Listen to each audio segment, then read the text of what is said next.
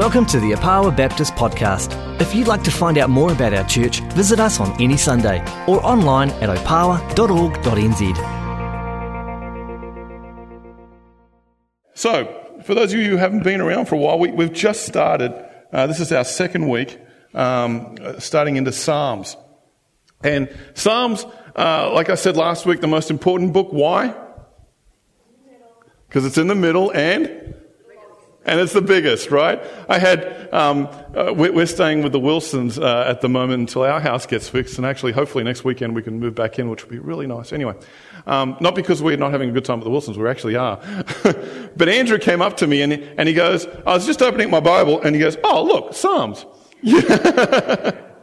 And it's true. Most of the times when you open your Bible, you end up at Psalms.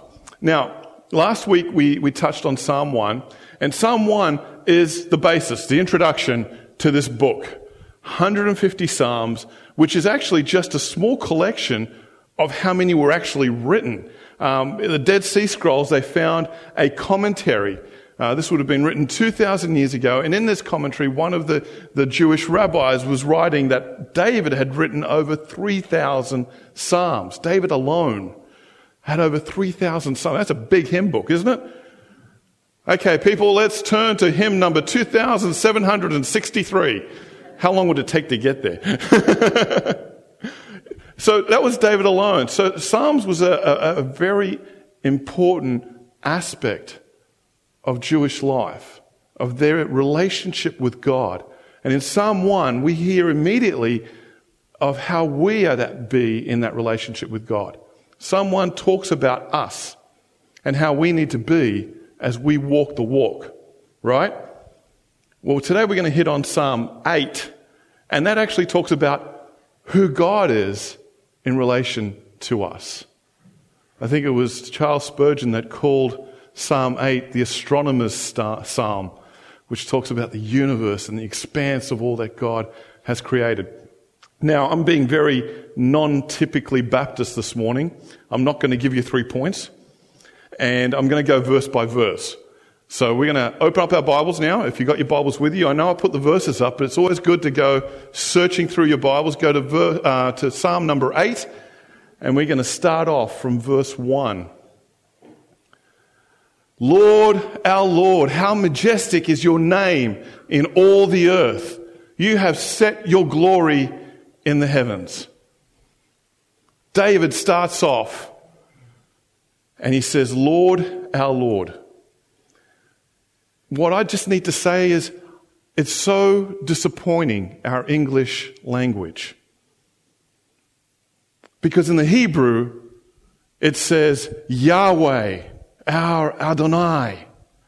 2 different words. In our English, it's just one word. The first word, Lord, Yahweh. He is calling God by God's name. A little bit of intimacy there, you think? Directness in his approach to God. He's not just saying what we will say, God or Lord, how we throw these words out. He's going straight. I am calling my God by his name, the name he's told me to call him. Yahweh. I am calling him by that. When you pray, don't be afraid to call out God by his name. Don't be afraid to be personal about it. Because then he covers it up with the next Lord, Adonai, which means my master. Or in this case, our master. Lord, Yahweh, my master. How majestic is your name. You have set your glory in the heavens. This is somebody who's spent a lot of time looking up, right? You guys are so blessed in this country. Let me just say this, okay? I've just spent 3 weeks in Australia, and I can't see a star. It's your plane usually that's flying over by, which I don't mind, but you can't see the stars. In Sydney, it's so bright now that the expanse of the sky is just dark. Up at the Wilsons' home, I park the car, it's dark, are on the hill there. I look up and there's all the glory. My goodness, I'm back in Christchurch. Praise the Lord. And the problem with life sometimes is we're looking and we don't look. Because once we stop to look up, you can't help but think, my goodness. My goodness. And here's David kicking off this psalm. Yahweh, my Adonai. Look at your beauty. Check you out. Wow. Wow. And then he goes on to say in verse 2, through the praise of children and infants, you have established a stronghold against your enemies to silence the foe and the avenger. And I've always wondered, why the praise of children and infants and why not the praise of adults? Why the praise of children and infants and not the praise of adults? Simplicity? Innocence? Yep. How sweet it is to hold a newborn baby? Yep. Absolutely. You know what it is? When you ask a child, do you believe in Jesus? And they say yes, and you ask them why, what do they respond? Because the Bible told me so? Right? Isn't there a song? They're uncomplicated children. Why? Well, because the Bible tells me so. If it's an adult, what would the adult respond? Well, if you read John 3:16 and then you flip over to Romans 1:1 and then if you come back across here and in the Greek it says, we've complicated our lives as we get older. The simplicity of what it means to be a child is lost. You see, we think as we get older, we become maturer and more experienced. But the reality is, most of the time we grow up more cynical, battle-weary, hardened, complicated, hurt, distrustful. And as we get older sometimes, we kind of start to really get really strong in our ways. And God says, you know what? I want the praises of children. I want you to go back to being the child that you were. I don't care about your experience or your maturity or how old. I care about your love for me. Can you just accept that Jesus loves me because the Bible tells me so? Can you accept that? Can you take that? A child never questions in a good relationship the love of mum or dad. They just take it for granted. In Mark 10, chapter 10, verse 15, I tell you, anyone who will not receive the kingdom of God like a little child will never enter it. Will never enter it. He's not giving parental advice here. He's telling us, adults, get back to being children. And I don't mean immature or anything, but just get back to that mindset.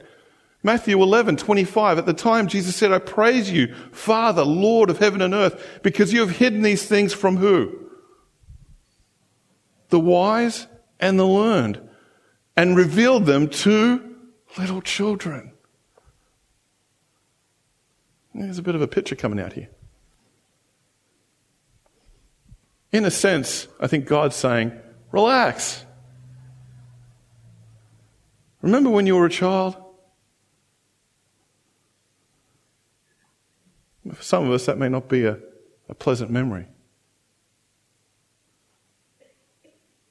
But God wants to say to you, I'm your parent. I'm your father. I've got your back. Trust me.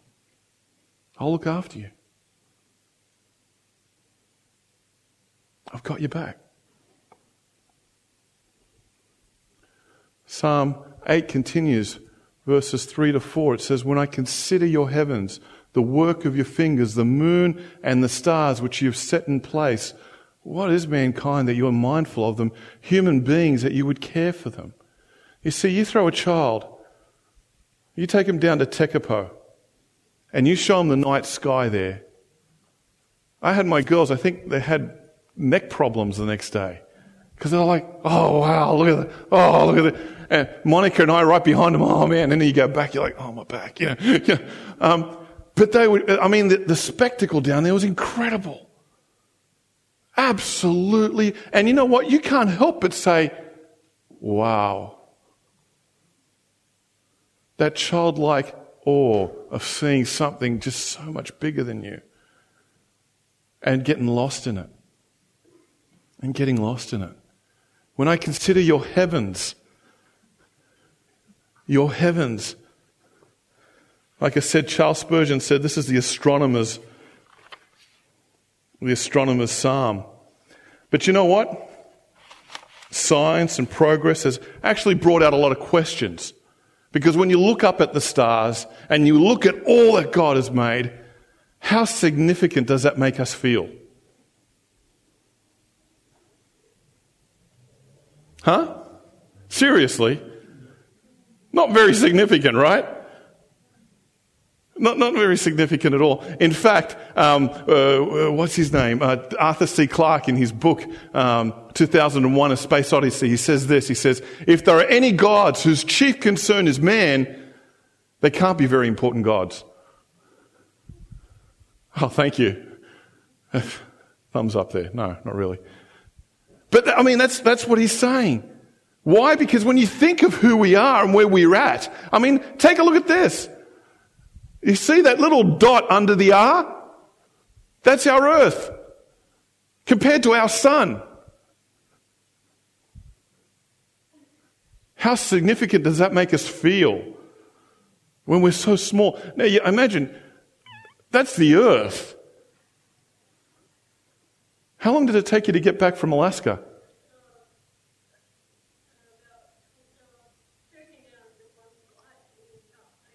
Ages. Just to get to Alaska. Canada's going to be the same for you guys. You're going to get off with, oh, my back, I'm in that little seat. This is taking forever. France, how long did it take to get to France? And look at us. Look at that. That's the sun. Carl Sagan, who had he is famous for a book that he wrote called Contact, which was made into a movie, but he had a program called The Cosmos. And he said this in there. He said, we live on an insignificant planet of a humdrum star lost in a galaxy tucked away in some forgotten corner of the universe in which there are far more galaxies than people. How does that make you feel? Let me make you feel even smaller. Our sun is considered a dwarf star. A yellow dwarf star. You know why they call it a dwarf star? Because it's little. It's little. This is how little it is. Okay, see that little dot like we saw the earth compared to the sun? That's our sun. Next to it, which is Arcturus, which is a normal star. And then there's Canis Major, which is a large star. Canis Minor is bigger than the sun. How does that make you feel? Yeah, thanks, Rob. Now I feel terrific. I'm just going to go out into my little world. But you know what? There's actually something special about us and about our solar system. Here's our solar system. There's the Kepler mission. Anyone who's followed astronomy, the Kepler mission is this observatory that's been sent out into space, and they're trying to find as many Earth-like planets in our universe. So they've gone from system to system to try and find planets. They've found hundreds of them. There's probably likely thousands of them. But in 1974, a group in Colorado of scientists, astronomers, wanted to measure galaxies all over the universe. And at the end of their study, 32 years later, in 2006, they came up with a startling fact that our solar system seems to be unique. Our sun is stable, which is not common. Most stars out there are spewing out all sorts of radiation and microbursts and all sorts of junk into their system that most planets have absolutely no chance of even being habitable. Even what they call the habitable zone ain't working because their suns are just out of control. Ours seems to be pretty nice. Not only that, but you notice where are all the big planets in our solar system? They're at the end, aren't they? Well, this group had discovered that all the planets that they had found, the large planets were all at the front. And that the smaller Earth-like planets were at the end. Now, what does that mean? See that little flash there of a little comet that's coming by? We have a lot of debris that comes into our neighborhood. And these large planets actually deflect them, knock them away, because they've got large gravitational fields and their moons have got large gravity. So these things can't come through. But if they do manage to get through, do you notice that little belt there that's called the asteroid belt? That stops them too. But if they can get through that, guess what else they need to get past? Our moon. Anyone look at the moon at night? You notice how it's pocketed with lots of craters? That stopped a whole heap of things hitting us. And if they do finally get to us, they're so small, they're the little shooting stars that come across. They burn up in our atmosphere. A convention just recently at the National Air and Space Museum of planetary scientists came up with a comment, and one of them summed it up in this. He says, the older I get, the less likely it seems to me there'd be a bunch of places like our solar system. Guess what, people? We're unique. Guess what that makes us? Special. You with me? So when we gaze up at the sky and you get lost in the abyss of nothing, of all that, you can sit in the comfort and know that you live in a special place. Created what seems to be perfectly for you. Praise be to God, hey? And you know why David's pretty excited about praising God. Because when you come to look at all the evidence of who we are and where we're at in our place of this incredible universe, we seem to be pretty good. We've got the front parking spot. You know, we're right there. We're privileged. Not bad. But, in a sense, what David was saying further on in verse 4, he says this, what is mankind that you are mindful of them? Human beings that you care for them. Well, he's put you on a pretty special place. He's created you in an environment suited comfortably for you, for us, for me. But what is mankind? How many people here on this planet are created in the image of God? How many? All of us. So does that make everybody special? Really? Does it change whether we like them or not?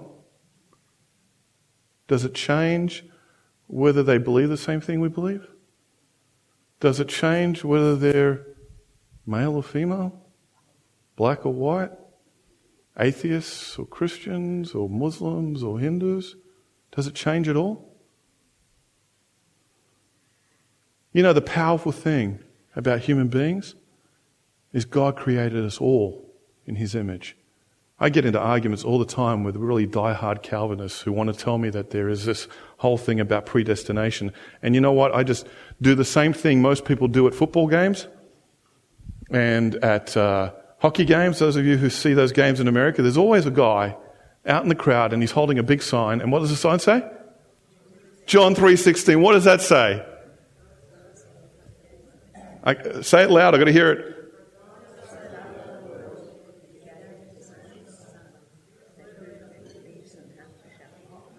For God so loved the world not a part of it, not a corner of it, not those who wanted to or not, or black or what. Everyone, and so that whoever, what does that whoever mean? Anyone? Anyone. Anyone. I don't care what you've done in your life. I don't care where you've been. How many people you've killed. How many people you've neglected. You've had an abortion. So what? God wants to love you today. And He's only interested in what you're going to do tomorrow. You can't change your past. You can't change what you've done. God is ready to love you today for who you are, regardless of what you've got or what you've done or how you've acted. He has created you in His image. And just like this planet, you are special to Him. And that whoever may believe in Jesus, whoever may believe, will find forgiveness, healing, purpose, love, hope, peace. Oh, who is man that you're mindful of them? What are human beings that you even care for them? Well, let me tell you, they're everything. They're everything. You are everything to God. And we Christians, if we could only live like that, by acknowledging the love that God has for people no matter what, then what we're doing is we're showing the world that God loves them and He wants a relationship with them. Too many times we're too strong on what we stand against, not what we stand for. And if we put just as much effort into telling the world what we stand for, then maybe, just maybe, the world will take note.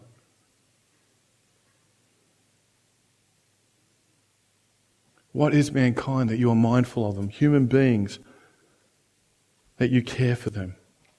Going on into verse 5, you have made them a little lower than angels. You've made humans a little lower than angels and crowned them with glory and honor. Now, I don't know if you remember Job. We talked about angels. Guess what word in Hebrew is there for angels? You guys remember? There were two words that they used. There's one that's called malak, which is the messenger, and the other one's the Elohim. Remember the sons of God? That's what that word is there. The Elohim. In Job chapter 1, you hear Satan as he goes in to talk with God. The sons of God, the Elohim, come along. In Genesis chapter 6, verse 1, you read about this strange situation about these Elohim, these sons of God who come down to earth. It's a very interesting fact that most Hebrew writers do not use this word. But in this case, he does. And it's interesting, for those of you who like philosophy, you can read Thomas Aquinas, who does quite an elaborate understanding of where humans are fit into the created structure. But he says something very, very powerful, Thomas, that helps people understand where humans stand in God's creation. The Elohim are spirit beings. Animals are corporal body beings. Humans are both spiritual and corporal body. And he says we fit in between. We bring it all together. I thought that was pretty powerful stuff. And there's no other creation, by the way, that God crowns them with His glory and honor. Elohim. Going on, he says, you made them rulers over the works of your hands, and you put everything under their feet. All flocks and herds and the animals of the wild, the birds in the sky and the fish in the sea, all that swim the paths of the sea. Okay, we're in pretty special planet, and we ourselves are pretty special people. But guess what? We actually have a job. Do you know that? Do you know we have a job here on earth? Most of us don't really take it into note, because when we're trying to think of jobs, we think of, oh, we're going to be a doctor or a lawyer, or oh, we're going to do this or that. And, so we think that's our job, right? But that's not actually our job. That wasn't God's intention for you. God's original plan was actually for you to look after what He created. You know that? We forget that sometimes, because we get caught up in life. And life has a way of it's like a fast-moving stream. If you don't paddle with it, you're paddling against it, and you get really tired and you let it take over you. But you know what? That's not what God intended. When He created us, He wanted us to watch over the creation. He kind of put us as managing directors of His holdings, per se, right? I've got some animals, I've got some grass over here, and you're in charge. You're looking after this stuff for me. And in fact, we read in Genesis chapter 1, verses 26 to 28, where he doesn't just say it once, He says it twice. He says, let's make mankind, and they'll rule over everything I've made. And so He created mankind in His own image, the image of God. He created them, male and female, He created them, and then He blessed them, be fruitful. And then He goes on to say again, hey, rule over everything I've created. Just to make sure if you haven't got it from before, right? And then in verse 2, it goes on to say, Adam, tend the garden. Look after what I've created for you. Because guess what? You're living on a special planet, and you're a special person. Which is why I have such an issue with Christians who want to fight and argue against any kind of agenda that might be green. Why? Wouldn't that be looking after God's planet somehow? You don't want to live next to somebody who burns their firewood continuously day in, day out, and big black smoke billowing out and pouring oil everywhere, and you wouldn't want that in your backyard. Then why do we get so agitated? Okay, we've got extremists, and extremists are never fun. But if someone says, hey, there might be an issue with our weather, maybe we're using too much natural resources, maybe it's not nice to keep chickens hemmed up, in a square box in the dark for their whole lives. Maybe, just maybe, we're overdoing it with the cattle. Maybe, just maybe, our forests need a bit of a reprieve from our insatiable need of knocking them down. Maybe, just maybe, we'd like to have a bit of a clearer sky for our children to breathe, maybe better air. Maybe, just maybe, the impact of, 6 billion people might have a detrimental effect on our planet. And we, as the custodians of this special place, maybe, just maybe, we need to take a step back and say, you know what? Let's see what we can do to make this better. Because guess what? He's entrusted us with His planet. Now, it's hard work. Unfortunately, sin has come into play, and there are many places on this earth that are going to be hard. God says that in chapter 3, right? You're going to have thorns. You're going to have the land's going to be hard. It won't bow, it won't bend, because sin is there. But He never took away the mandate He's given us. This is yours to look after. What's more important to you? This is convicting for me, because, what's more important to me? My iPod? My car? My air conditioning unit? These are the challenges that we're faced with. Now, I'm not advocating to go out and turn your house into I don't know what, or start. All I'm saying is I think we need to be more aware, and that we as Christians should actually be leading in that. Not some liberal greenie who has no understanding of who God is. Right? We know who our God is. We know who created this planet. It's His work of art, and it's for us to take care of. So all the more so, we should be a little bit more defensive about what God has made for us. All the more so. The problem is I find Christians are very silent on that subject. And the wrong people are the ones who are screaming. Well, not the wrong people, but the people who haven't got an eternal perspective of who we are and don't really realize how special this place is and how special we are. Let us make mankind and let them rule over all that I've made for them. And no one appreciates more a wise ruler. With me on that? That's the one thing I love about New Zealand. It's still untouched. And that you guys are fiercely defensive of how beautiful a place you have. Because I've been to parts of the world, and you know what? I love big cities. I'm a city boy. I spent 3 weeks downtown Sydney, virtually the whole time. But I come back here and I breathe fresh air, and I realize how beautiful God is and what He has done for us. This isn't Middle Earth. This is Upper Earth, guys. Right? Then we as Christians lead in that by telling the world how great our God is and look what He has done for us.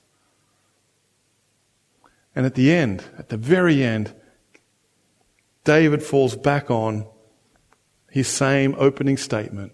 Lord Yahweh, my Adonai, our Adonai, how majestic is your name in all this special place we call earth. Amen to that.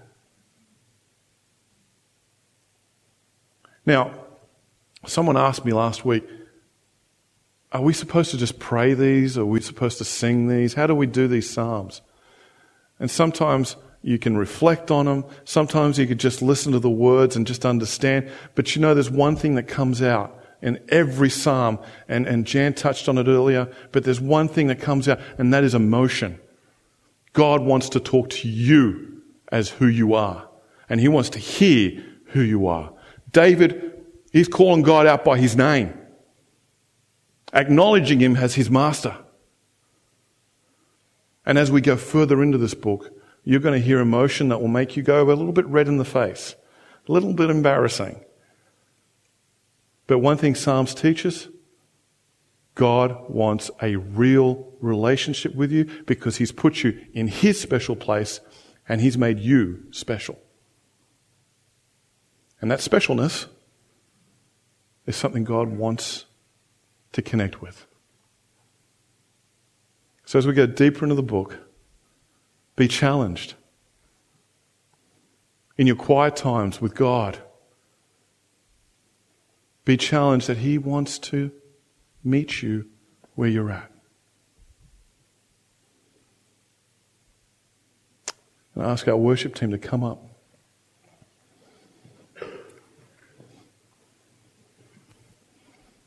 You know,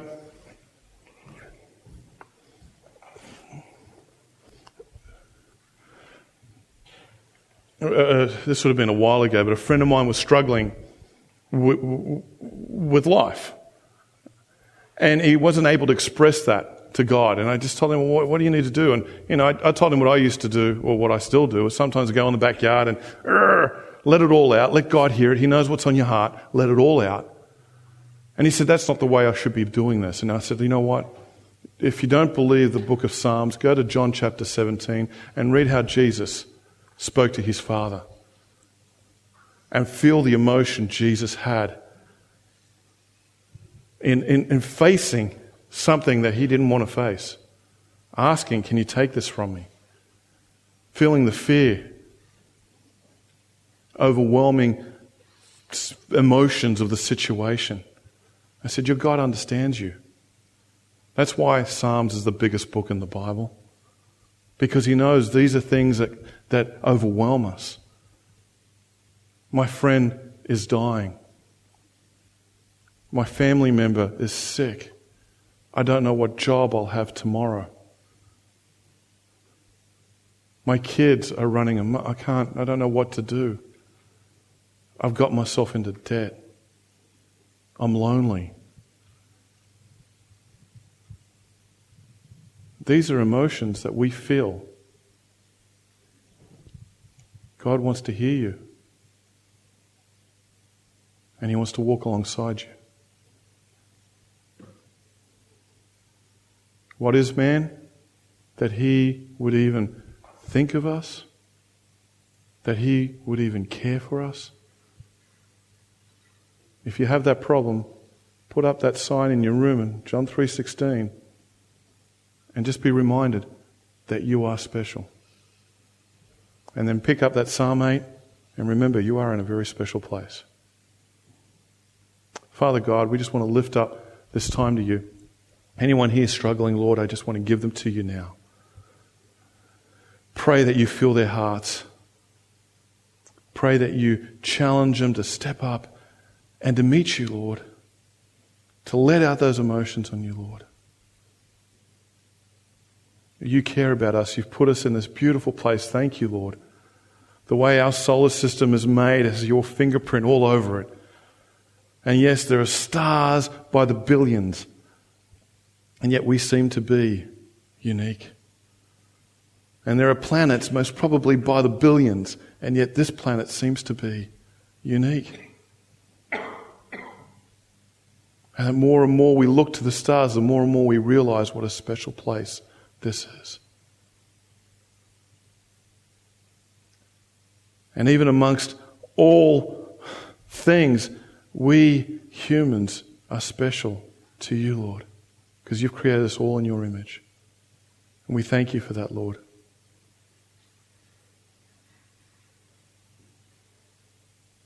Thank you, Lord, that we know that through your love and through your Son, you've given us hope and love and peace of the kind that we can't find no matter where we go in this universe.